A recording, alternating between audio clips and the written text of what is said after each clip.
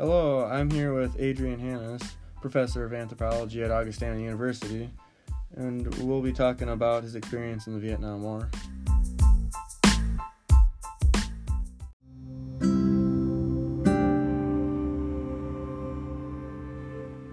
Were you drafted or enlisted? As it turns out, of course, we had the draft in effect in the country at the time that Vietnam was going on. And so when I went to college, it was sort of an assumed guaranteed that if you were male and 18 years of age or older, you'd probably be in the service.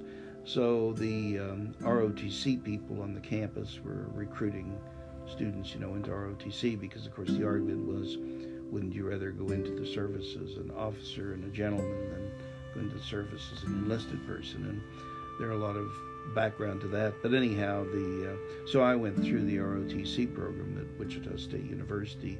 I was in Army ROTC. And I got my commission in the military intelligence branch. And then I got a delay to going on active duty to attend law school. So I was in law school in 65-66 school year at the University of Kansas. But at the end of that first year of law school, a number of us who had the same commission in Army military intelligence got letters saying, greetings, but we're offering you a friendly, all expenses paid vacation to Southeast Asia. So I then ended up getting a set of orders to go to Vietnam. So with the idea that whenever we would finish our tour of duty and come back to this country, I think we had up to 6 years to go back to pick up our studies where we left off. And so the university would have been required to let me just pick up, the times with a year credit for the work. But in any case, so I then went to Vietnam and went over on a set of orders that were to study captured enemy weapons. So I went over believing that I was going to be in Saigon studying captured enemy weapons. But when I got there, there was a program that was just being initiated called the Phoenix program. And I and about 100 others like myself who were military intelligence officers in going over as junior grade, officers, lieutenants, were taken into this Phoenix program. Could you explain the Phoenix program? Yeah, the Phoenix program actually, it's quite complicated in many of its facets, but basically the idea of the program was originally, it was a CIA program. And originally the idea was that they were going to staff it with CIA operatives. And then Vietnam was divided in the South into 4 core areas: I Corps, 2 Corps, 3 Corps, and 4 Corps. And each core area then had provinces. It would be something like states. And then within the provinces there were districts. And so they were going to eventually, with this program, have operatives in each of the districts who were going to establish what were called DIOCCs, or District Intelligence Operation Coordinating Centers.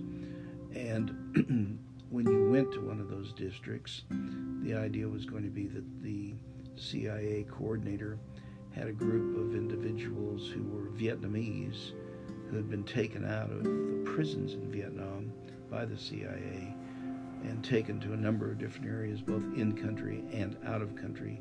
Some of the people went to Guam for training, some of the Vietnamese, and some of them went to Vung Tau in country, trained as assassins by the CIA, and then they were going to be attached in 20-person teams to the CIA operative.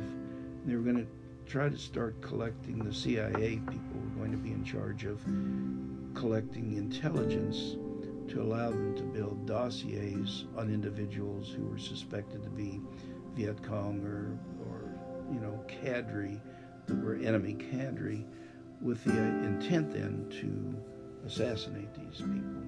But what happened at the very last minute when this program was being formulated, the CIA cut a deal with the Army to staff the program with junior grade intelligence officers. So that's where I come into this.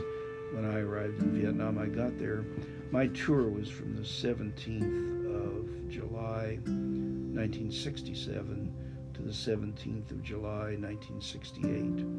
And actually, this program, the Phoenix program, was officially launched on the 9th of July, 1967. So I was one of the very first groups of people that were taken into the program. So I was sent out to a district. The province that I was in was Binh Duong province, and the district that I was in was the Chau Tan district, we were located about 40 or so kilometers north of Saigon. And so in that case, it just turned out that this was not normally the case, but you had a province and then you had the different districts within the province, but my district was in the same community as the province capital. So I was in the community of Binh Duong, but the Chau Tan district was in that same community. So then we had, unfortunately, from the outset, the program was very, very, very complicated because none of us that had been sent out either had any language training in Vietnamese, nor did we really have any training in exactly how you would go about setting up such an office to begin with, or how you would exactly start creating dossiers on people. And of course, I was given 20 Vietnamese who had been trained as assassins, and then we were living with the Vietnamese in this district compound. So the district compounds were already in existence. They were sort of home guard units, and so in my case, the district compound had about 50 Vietnamese home guard, like our home guard, folks living there with their families. And then they would go out on operations that were infantry operations to try to, they would work on intelligence, trying to determine where some of the Viet Cong were moving around and then try to go and interdict them. But then amidst all this, I was there. We were attached to these districts. There was a military advisory team. Was the first thing that we had in Vietnam, called MAC-V teams, that were infantry advisors. So in these districts, there was supposed to be a major, a lieutenant, and about 4 enlisted people, U.S., who were advising the district chief on the military operations. And then we were attached to them for support. But it turned out that there wasn't a district in Vietnam at the time that I got there that the MAC-V team had its full component of people. They were all lacking the junior grade officer. So somebody like myself shows up and the major says, "Oh, well, you're my infantry second lieutenant." And we're saying, "No, we're actually attached to the CIA, and we're carrying out this other program." And of course, that didn't persuade most of the majors at all. They were making us go out on infantry projects. But in any case, so this year turned out to be a particularly, let's say, conflicted year in many ways. But in the early part of 1968, very end of January, the first couple of days of February, was when the Tet Offensive occurred. And of course, that was a countrywide, in the South, a countrywide set of attacks that the Viet Cong and North Vietnamese set up against all of the American installations and the Vietnamese installations. And it was, there were a number of days of intense fighting, and there were certain areas in the country that really fell out of the government control of the South. Where various outposts and so on were overrun. And actually, from that point on, it was very difficult, and we really never figured out whether there was yet going to be another type of attack of that sort, or whether there had been such an incredible slaughter of the enemy that they were incapable of attacking again. And there were some minor secondary attacks that occurred later in May. But anyway, where I was, we, for instance, went on from that point on, from the Tet Offensive till I left in July, we really implemented a program of not sleeping at night. We stayed up all night and tried to sleep off and on during the day, because we really continually were uncertain whether there was going to be another, round of these kind of attacks occurring or not. But so I went out on about 229 different,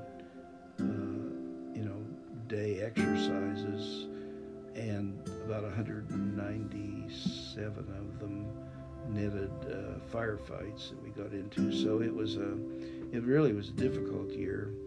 And I think the Phoenix program itself, for all of its hoped for advantages that it was going to gain us, really didn't succeed. It was a program that foundered like the rest of our programs. And of course, Vietnam now, in hindsight, is seen as really is not exactly one of the high water marks of good things that the United States has ever gotten involved in. I think that it's been seen as pretty much a total debacle that was carried on through a number of presidencies, because we went from Kennedy to Johnson to Nixon and so on, and it was a situation where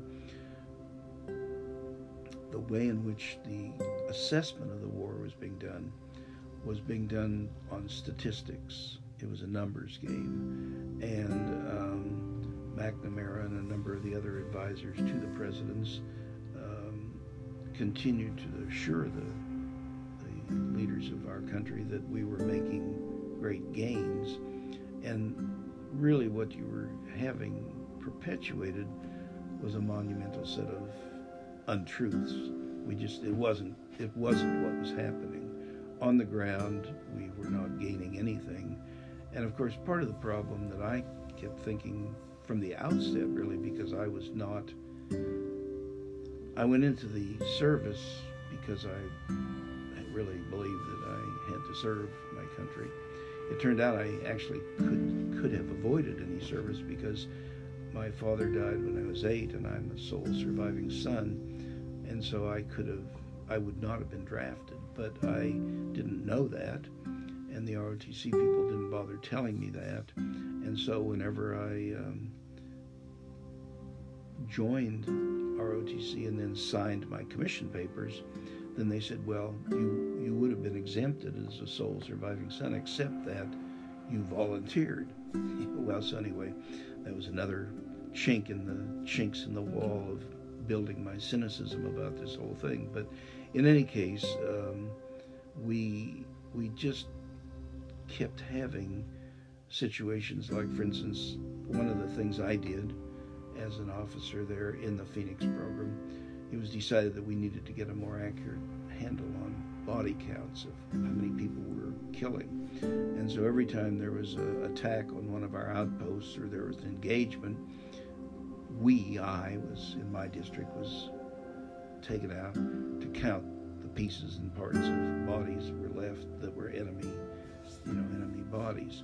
Well, so fine. So, and then this was in the early stages of the computer era, so we were filling out, cards and then sending them into Saigon to be processed. And so a few months after we started this body count situation, I started getting the reports back, the copies of the reports that included our district. And in reading back through them, I kept thinking, these figures don't seem like the figures that I sent in.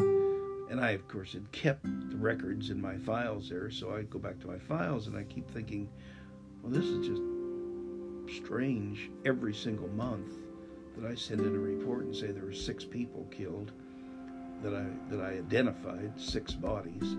The body count that was in this report was like 2 or 3 times that high.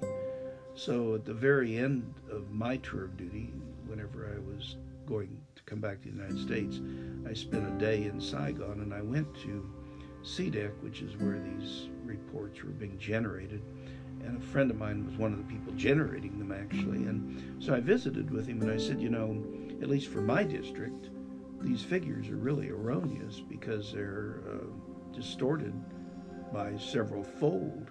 And he said, well, they're not erroneous. The thought process is here that both we and the enemy try to recover our dead.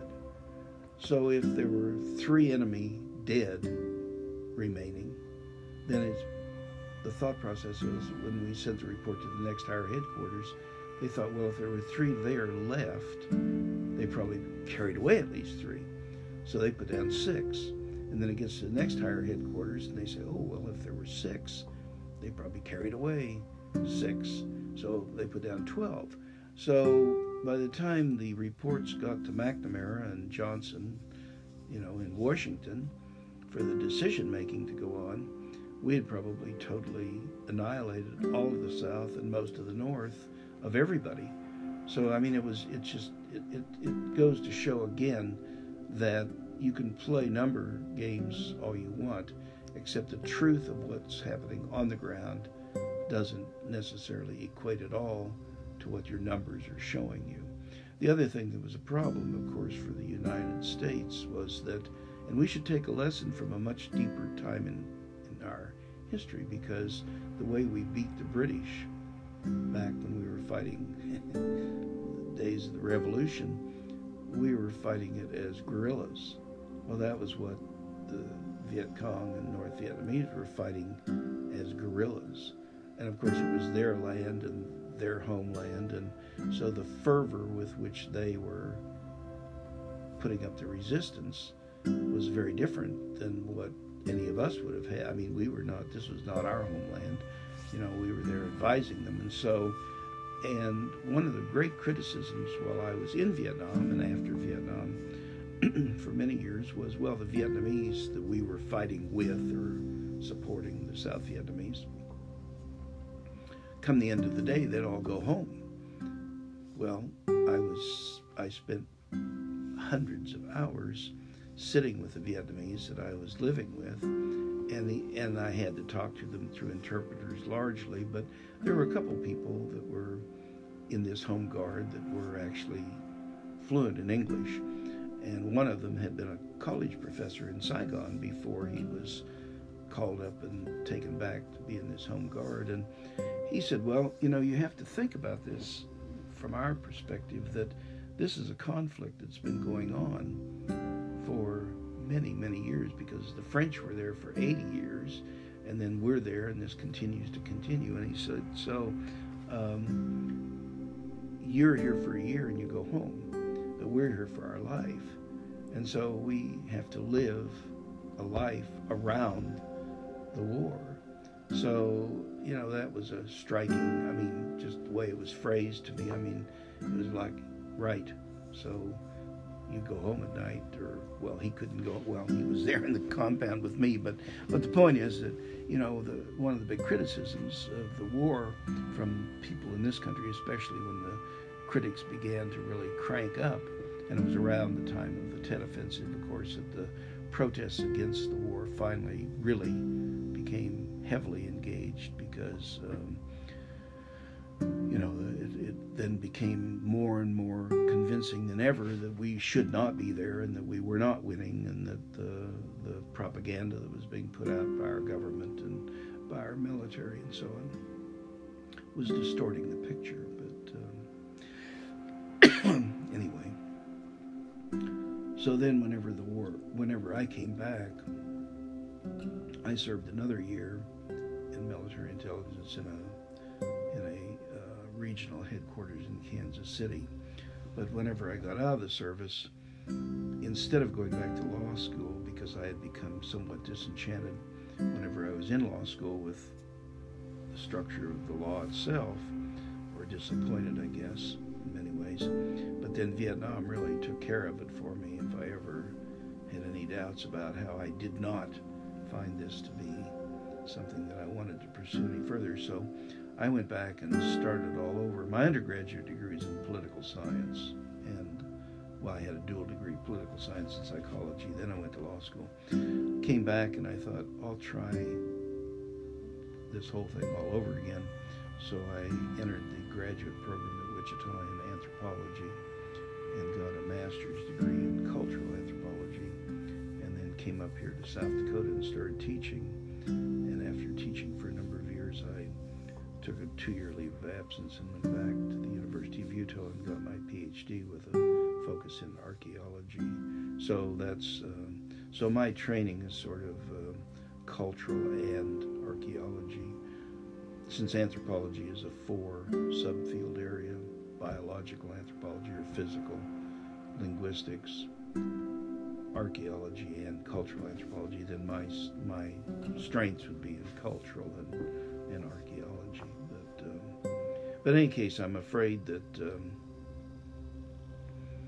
the more things that are written about Vietnam only point up to a greater and greater degree that it was just one of those conflicts that we should not have engaged ourselves in, and it netted us 53 or 54,000 dead. And there were, whenever I was in Vietnam, there were 500,000 people on the ground in Vietnam, plus all the people supporting the effort in this country and scattered around the world in other military complexes. And so there were millions that actually went through that engagement, because we were engaged from, our first engagements dated back really to Eisenhower, and then Kennedy, accelerated it, and then Johnson carried it on, and then Nixon carried it on. So you've got many years of total engagement of this country, and I think that, again, it just for not that these were evilly intended people, but it was just a very very bad set of decisions that continued to be made, and then to cover up the bad decisions, they continued the exercise, because the argument kept being, well, we can't pull out because then we'd be defeated. Well, of course, in the end, we did not have exactly an honorable way in which we left Vietnam. It was sort of a chaos in the end of just practically the whole thing was collapsing, and we just pulled out, and then within a very short time, the government was reformed over there, and so, and of course, if you like twisted ironies, and 50 years later, Vietnam has become one of our staunchest trading partners in business and commerce. So again, we probably could have beaten them down into the ground with consumer capitalism instead of a war, but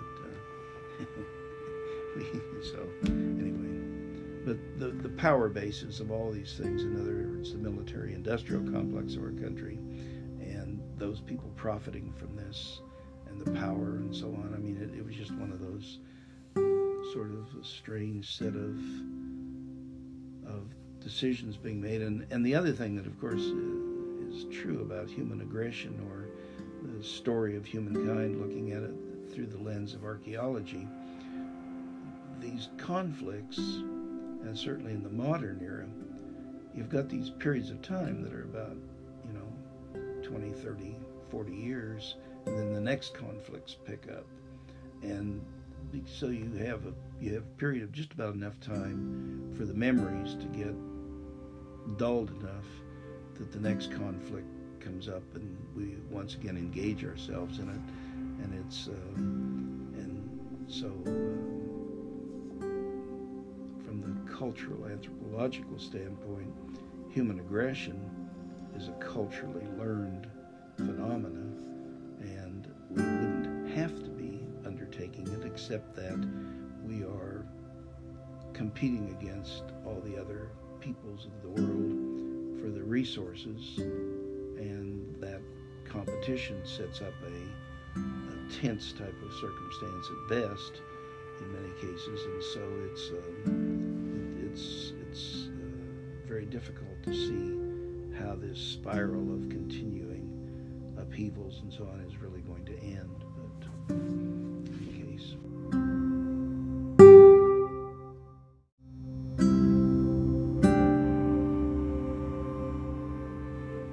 these things could be avoided, but the way in which we structure our societies, the economics and the politics and so on, are such that it becomes more and more difficult to see how, in a world where population numbers are just spiraling out of control. I mean, whenever, I think I remember saying that it was in 1806 that we reached the first billion of us on the planet. When I was born, it was in the 40s, it was about 4 billion. We're up to almost 8. Well, and so you have these huge numbers of us on the planet, and we're really becoming the planet eaters because the natural resources, of course, are being depleted while the population is, expanding wildly.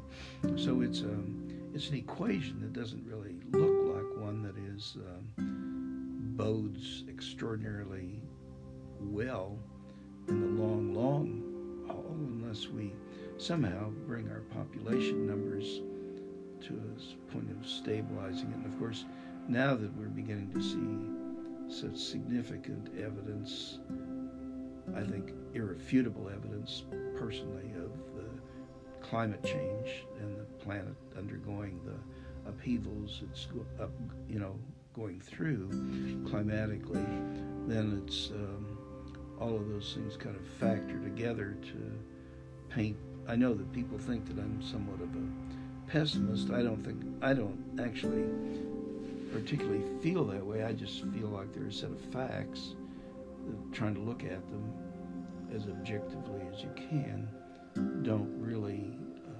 tend to make you feel wildly optimistic. I mean, our technologies and so on have saved us to this point in time, but that's something which is a cultural phenomenon as well. And so the question is just, I think that in the future, not that everything is going to just dissolve, but people are going to find themselves probably in ways that will reduce what is currently called, our